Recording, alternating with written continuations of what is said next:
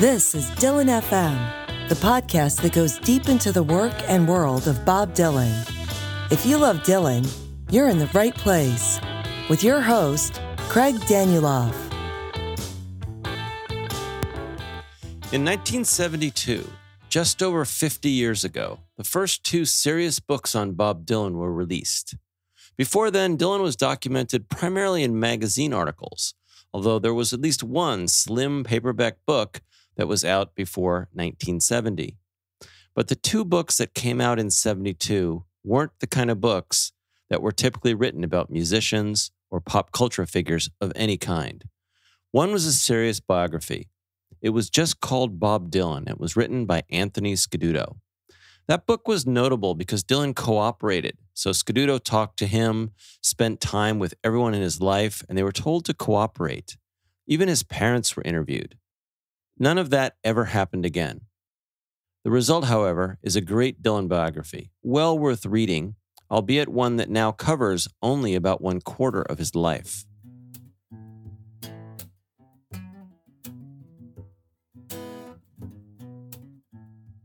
The other book that came out in 1972, in the UK at least, and then 1973 in the US and Japan, was even more radical. It wasn't a biography, but a serious literary analysis. A book of commentary and criticism of the kind that had, until then, been reserved for serious literature. Surely there was nothing in pop music that required or deserved scholarly analysis. A young writer just out of college disagreed. His name was Michael Gray. Gray felt that what he was hearing on Bob Dylan's early records wasn't simply the work of a folk musician or a pop star, but rather the work of a serious artist, and work that was worthy of and perhaps demanded a more penetrating and critical analysis. There are shelves full of these kinds of analysis of all kinds of bands and musical artists today. But in 1972, there weren't any. Michael Gray's book, Song and Dance Man, The Art of Bob Dylan, was the very first. And 50 years later, there are a lot of people who will tell you it is still the best book ever written about Bob Dylan. I recently talked to Dylan author Keith Miles about Song and Dance Man. Here's what he had to say. Song and Dance Man is probably one of the most important books written about Bob Dylan. People forget that the road to the Nobel Prize was very long, took many years, and began with that book, began with Michael Gray. Other reviewers have been equally impressed. Rolling Stone called it monumental, endlessly illuminating. The Evening Standard called it the definitive and critical work.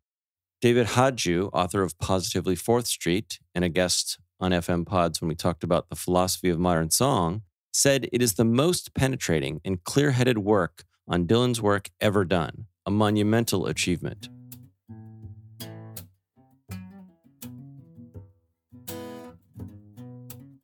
Song and Dance Man was revised from that original 1972 edition again in 1982, and again 18 years later in the year 2000. It grew to be a massive book of over 900 pages, but in the year 2010, it went out of print. Now it's back, but this time, it's not a 900-page book, because really, who wants that? Instead, it's being released as a series, the 50th anniversary series. It has the full text of the 900-page volume, every word of it, including the prodigious footnotes, broken down logically into 3 books of reasonable size and price.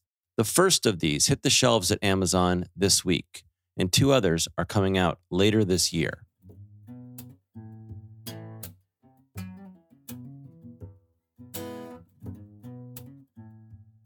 Which brings us to this podcast, which is a new mini-series that we'll be running alongside the regular episodes here on Dylan FM. This is the bonus track, or the commentary for the book. We're going to walk through Song and Dance Man, share some exceptional passages, and Michael will expand on his thoughts and answer some questions. This is a great companion to the book, if you have a copy and read it long ago, or a preview or a teaser if you don't have it yet and want to go order one. I certainly hope you do. It's available at Amazon, and there are links in the show notes. You can buy the book in print or on Kindle. This episode starts at page 1, chapter 1. We present Michael with some of his own writing about Dylan in the Village, Dylan's first album, and the very early songs of Bob Dylan. And he responds with his thoughts about what he's written in the book, and in some cases what he thinks today, 50 years after many of those words were written. I'd like to thank our friend Michael Hacker, the voice behind A Bob Dylan Primer, which is a great podcast also available here on the FM Pods Network, for reading the passages from Song and Dance Man for today's episode. And now, here's our talk with Michael Gray about Chapter 1 of Song and Dance Man, The Art of Bob Dylan.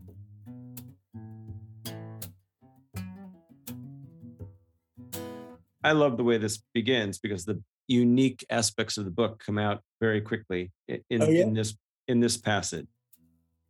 When Dylan first went east and arrived in New York at the start of the 60s, the repertoire and styles of delivery he brought with him provided a culture shock, not only to Sinatra-tuned audiences, but also to the patrons of the many small folk clubs, then in bloom around Greenwich Village. As he recalls the latter's reaction, it ran as follows. "You sound like a hillbilly. We want folk singers here." The point, made here with a characteristic lightness of irony, is of course that Dylan was a folk singer, and to learn how his early work was received is to understand the various misconceptions that obtained in New York at that time, and which, from New York, spread, though not back into the Appalachians, via college circuits and out across the Atlantic. To sound like a folk singer, you were supposed to be smoothly ingenuous, angry, and above all, sensitive. And you go on to talk about Peter, Paul, and Mary and some of the other acts that Dylan was put up next to or stood next to when he arrived in the Village. So let's start there with your thoughts and that characterization of what was unique about Bob kind of the second he stepped into Greenwich Village.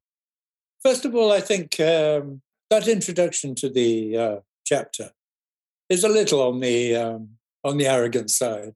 Because there was more variety in the people in Greenwich Village than that account gives credit for. There were people who were very real as well.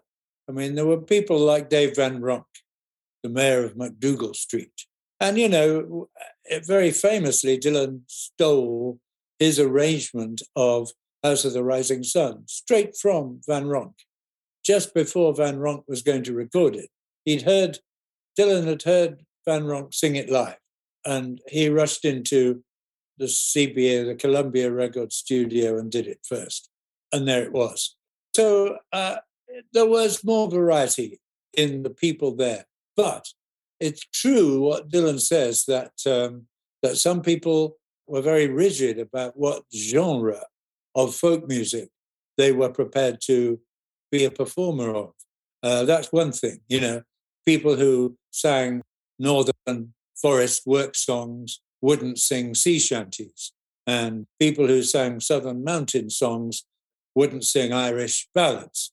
So there was that. That was one kind of rigidity. There was a lot of rigidity. And the other thing was that a lot of these people didn't think it was their job to write songs. In fact, they thought it was not at all the done thing, What they thought was that their job was to try to get back to the most immaculate version of a traditional folk song that they could possibly unearth.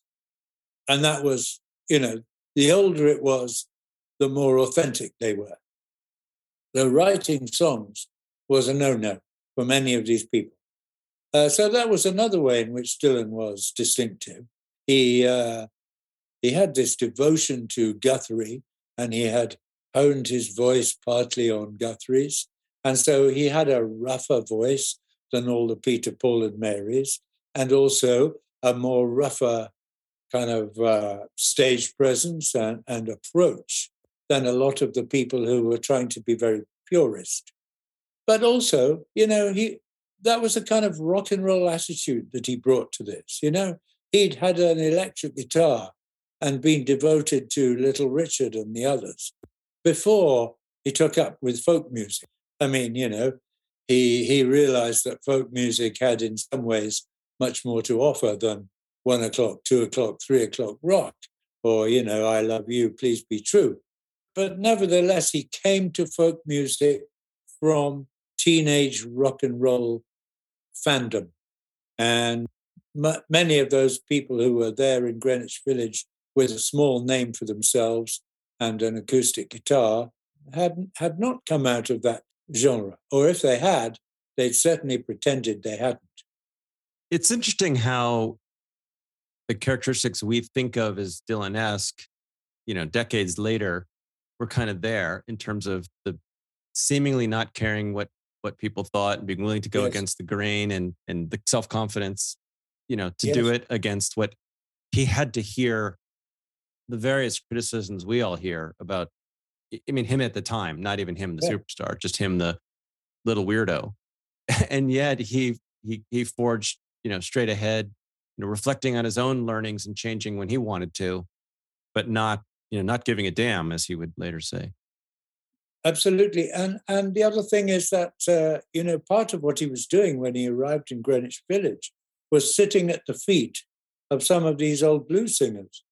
He wasn't just looking at who was the biggest name or who was the guy who got the most young women in the folk club audience.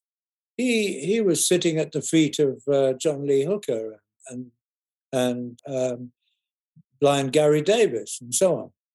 You think that was unique, meaning that he sought them out and spent that time? That's an observation I hadn't heard before.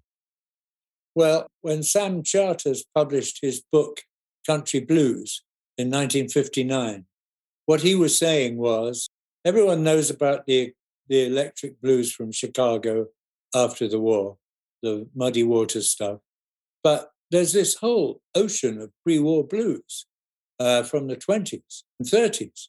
And the thing about these marvelous old records, Charters was saying, is that these people are not from Mars, They were Americans, and some of them may still be among us.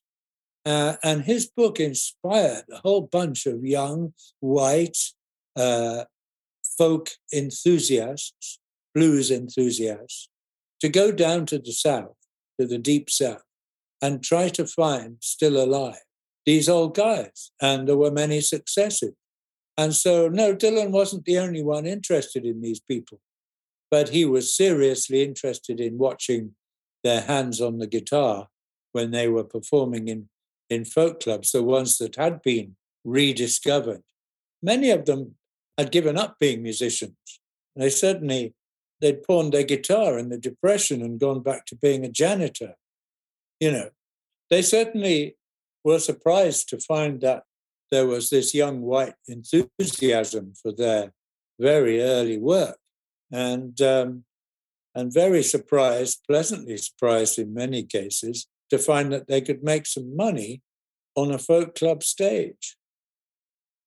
We're going to go forward just a page to your talk about the Dylan album, the first album that you mentioned in terms of Columbia Studios. And you say this: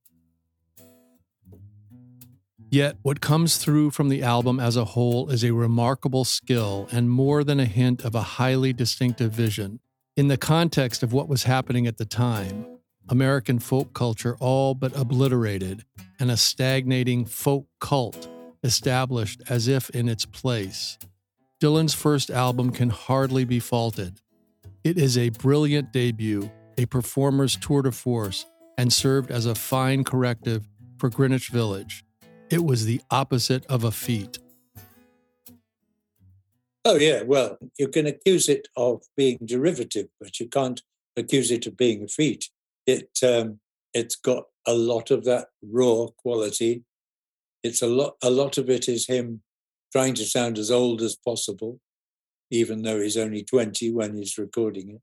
And I think I'm partially wrong here as well, because I think that this is what I'm saying in that quote is doing Dave Van Ronk a disservice, because he was also a fine corrective to the kind of Peter, Paul and Mary stuff, you know. And there's all the world.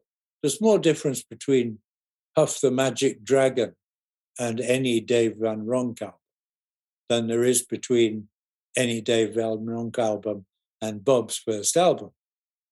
But nevertheless, you know, if you think about what Albert Grossman, Dylan's manager, was also managing, he was managing Peter, Paul and Mary.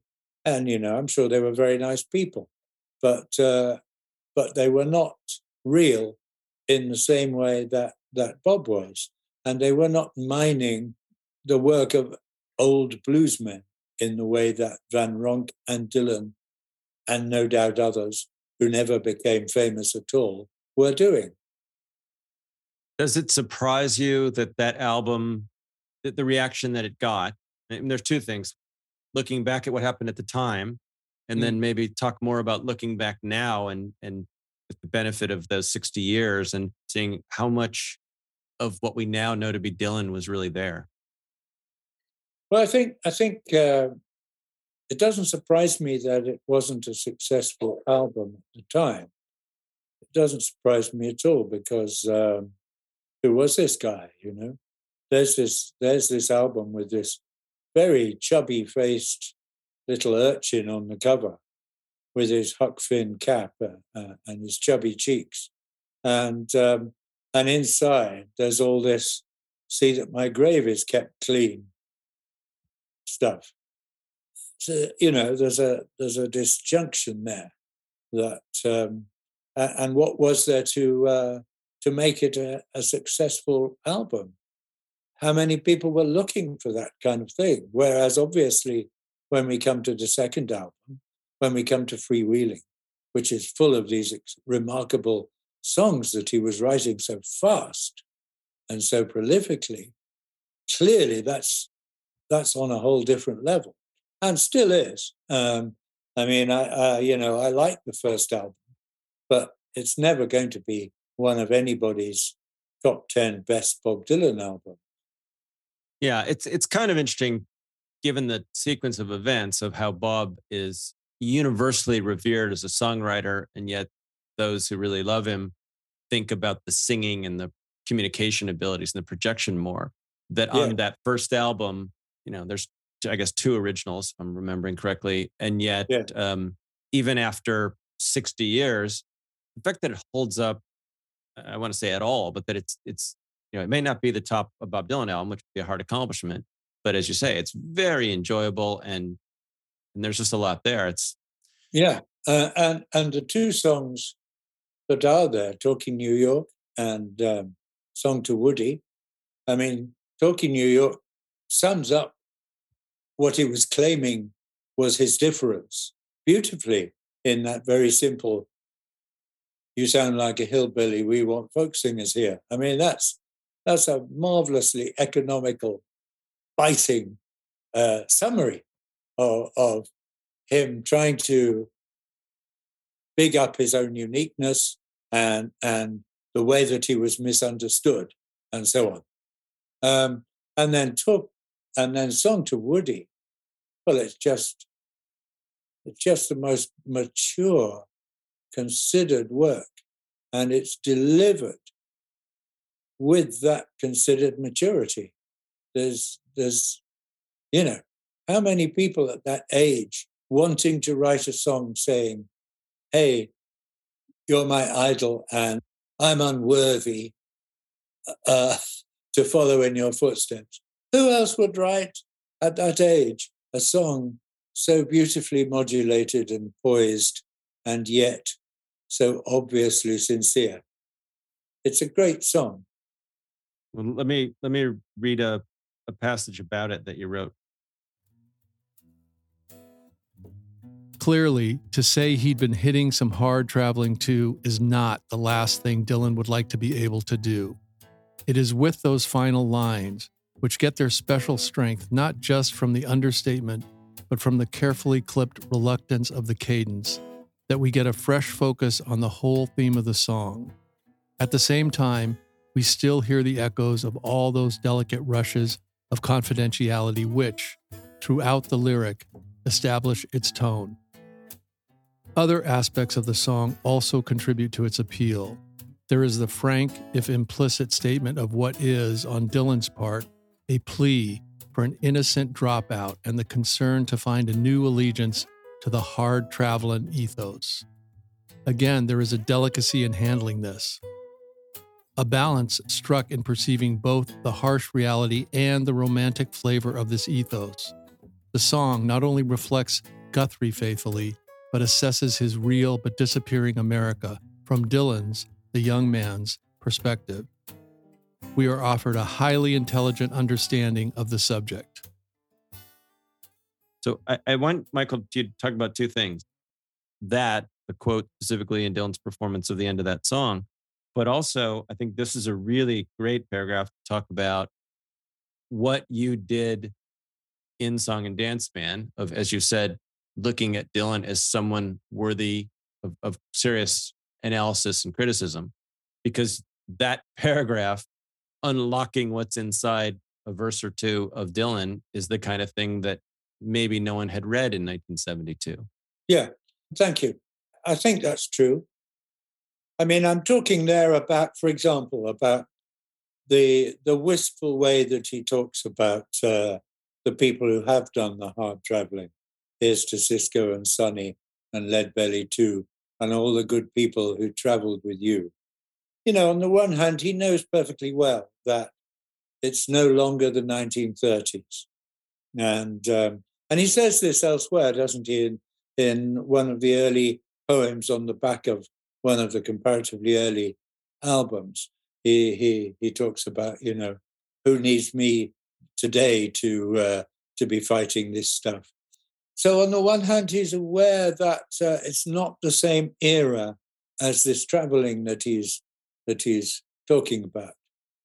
But on the other hand, he's also admitting that there's something very romantic about it, that there's something very, if you like, very unrealistically romantic about it. He manages to suggest that he knows that really it would be very hard living that way, you know. And I'm sure that he has in mind Woody Guthrie's autobiography, Bound for Glory, here, which is full of tales of traveling on freight trains and hopping rides and you know, having to run away from guys with big clubs in their hands, trying to beat off the bums and the hobos, you know, and gathering round with people who are, you know, coughing their lungs up whilst trying to find another cigarette end somewhere on the ground near the campfire that they're hoping will keep them warm, you know. It's not all great living the Woody Guthrie life. And Dylan is managing to say that very beautifully, while still, you know, we couldn't have known this at the time, but we know now that, you know, he was this middle-class kid from whose father owned a sort of hardware store. He was a middle-class kid with a very comfortable home in Hibbing, Minnesota. There was no way that he needed to go hard traveling, but all the romance of it, he yearns for it. At the same time, he's so mature that he can confess that it's not going to be happening. And at the very end, the very last thing that I'd want to do is to say I'd been hitting some hard traveling too. That's a double-edged lie, because he's made it clear by then that one of the things he'd really like to do would be to say he'd done some hard traveling too. And yet, along with it goes his, you know, kind of humble recognition that they did it and he hasn't had to. How much of the songwriting genius, the songwriting accomplishment that has come from him is evidence there. Meaning, that album and that song, maybe not in real time to people, but now these passages you're talking about are as good as any, Dylan passages. I mean, you can argue nuance, but they're worlds apart from most songwriters. Yes. In all the stuff you're unpacking. Yes. It's kind of amazing and almost a nice little foreshadowing that, two songs, but this song particularly, this is the song on the album that he wrote that everybody reacts to, that even in the seed, we see it all, it's all there. Yes, absolutely. I mean, there are some of the early protest songs that don't show much evidence of that unique skill or maturity at all. Paths of Victory, for example, or I mean, there's not that much skill in The Times They Are Changing, seems to me, either. But Paths of Victory and Emmett Till and the Ballad of Donald White, there's none of it there. There's none of the mature uniqueness that is imprinted all through Song to Woody. And there again, the other thing in terms of performance is that some of the songs on the first album, I criticize them because he's trying to sound terribly old. In other words, he's trying to claim all that experience, and he's a 20-year-old kid, But on the other hand, there are other songs where he makes that I'm a very old man singing stance absolutely convincing. One of the outtakes from Freewheeling, Moonshiner. It's a completely immaculate performance on every level, from start to finish. And he has that, I've called it that calm center of self. There's no rushing, there's no emphasizing, there's nothing declamatory about it, and a sort of hysterical declamatoriness is what so much pop music has comprised for at least the last 30 years. And here is this very young man with none of it. Moonshiner is a totally immaculate performance and just astonishing that it should have been left off the album. But there we are.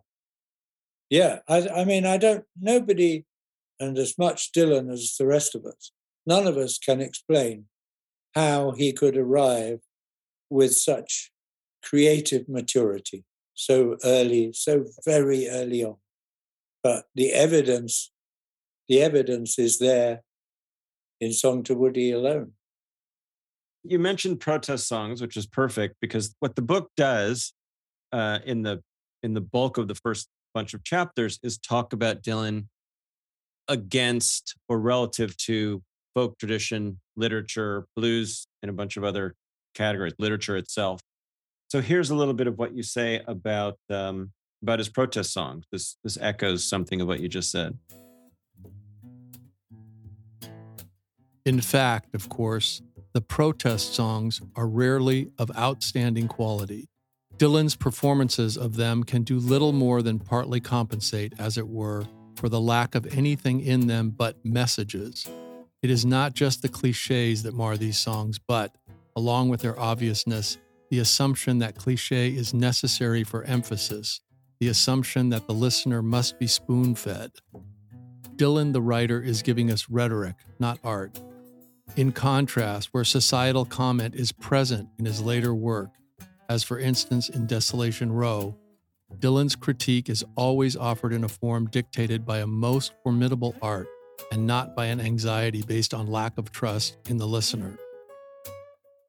Trusting the listener is something which is very important in Dylan's work. It seemed to me the first album that I encountered myself as a young man, as a student, was the fourth album, Another Side Of. The last solo album until the 1990s.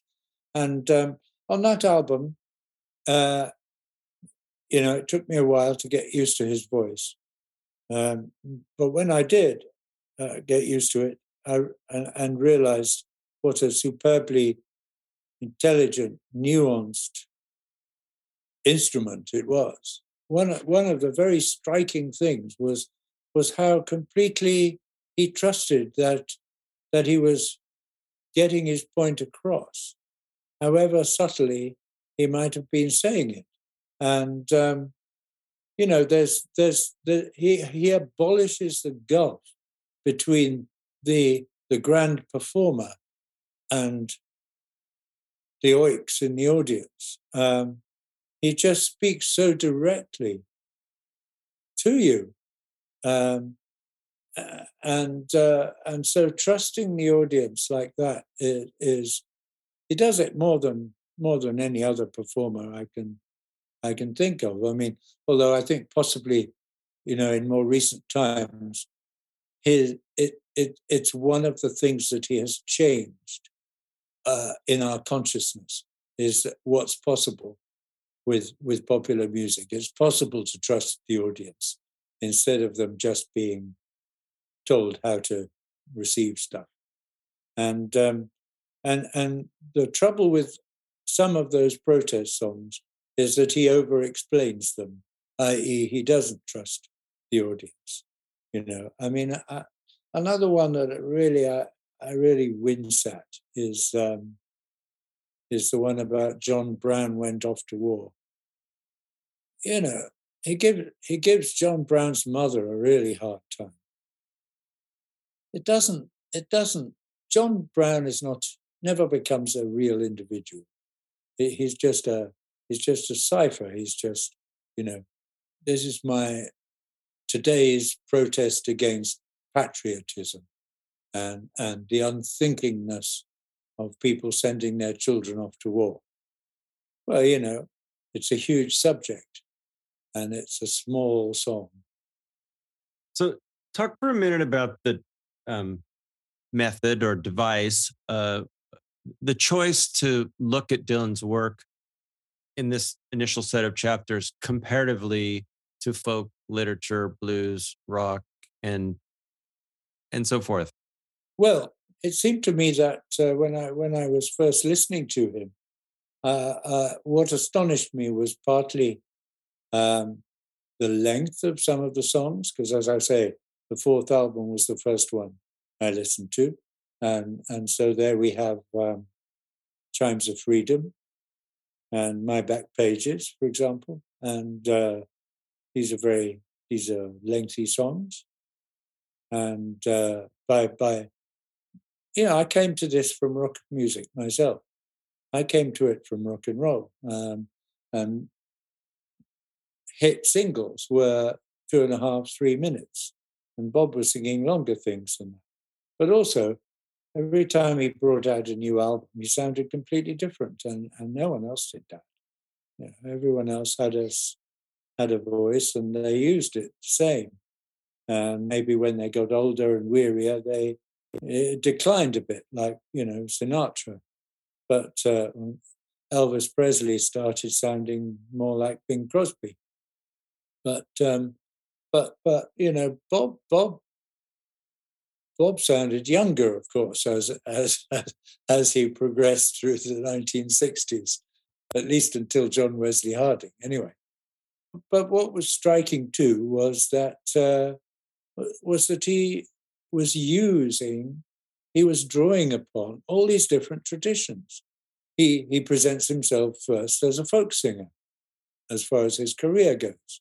So I had to look at how he fitted in with, not only Greenwich Village, but the actual folk tradition, as it were. And so I look at various strands of that kind of stuff, cowboy music and so on. But obviously, he very soon starts doing something radical with rock music, with rock and roll. He gives it words that matter, among other things. And so obviously, there had to be a chapter about how he relates to rock music. how he comes out of a tradition of rock and roll and does something extraordinary with it. He makes it matter. He I think it's Ricks, isn't it? Christopher Ricks, who says that he combines the force of poetry with the power of rock and roll. I think the force of poetry is Ricks's phrasing. And then quite clearly, he keeps, I was studying English literature, so I knew that there were relationships here, that this was a very literate person who was writing these songs.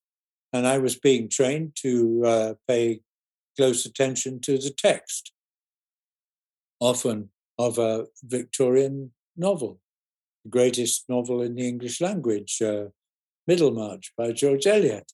And, it was clear to me that Dylan's work was capable of bearing the weight of that kind of close to the text scrutiny. He wasn't just grabbing words here and there.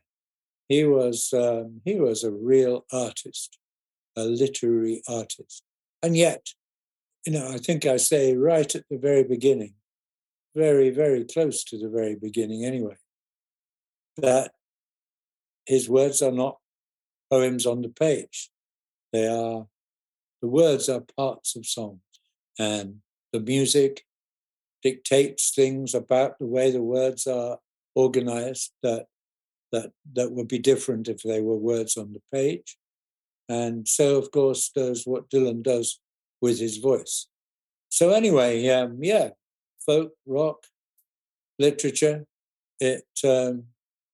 he's right there doing something interesting and radical with all of these different traditions. And that's what the first volume of this 50th anniversary series is about.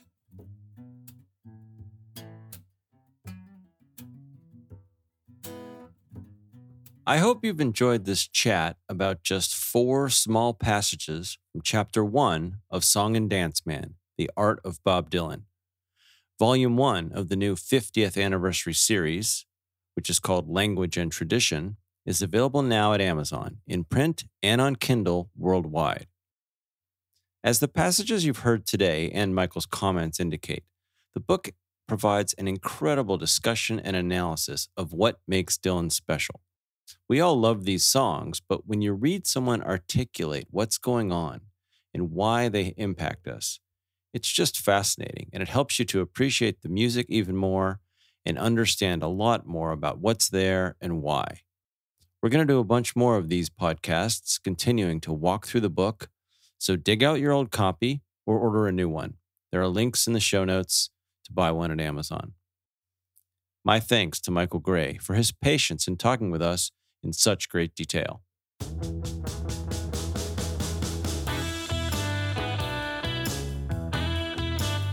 Thanks for listening. This show is a part of the FM Podcast Network. Visit us at fmpods.com.